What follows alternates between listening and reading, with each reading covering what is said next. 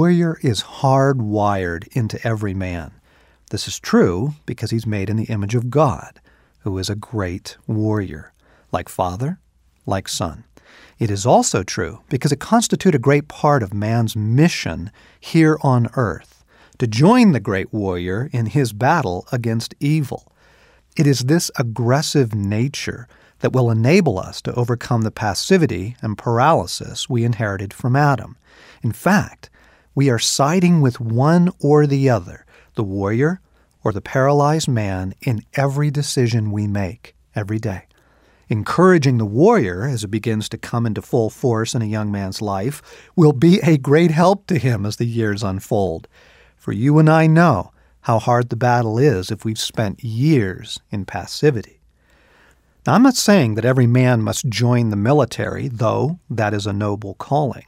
There are many ways for the warrior to emerge. Over the ages, the pen has proved mightier than the sword, as the old saying goes. What I'm saying is that there is an inherent aggressiveness written in the masculine soul. So it shouldn't surprise us, though many parents are still a bit unnerved, when you see the warrior emerge in the boy when he's very young. As for the stage of the warrior, I believe it begins in the late teens, about the time we send a young man to war.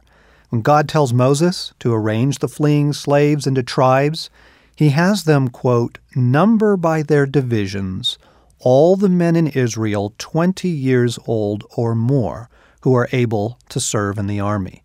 Numbers 1:3. So here it is, marked at the age of 20, and that seems confirmed in so many revolutions fueled by young men. The heart of the warrior says, I will not let evil have its way. There are some things that cannot be endured. I've got to do something. There is freedom to be had. The heart of the warrior says, I will put myself on the line for you.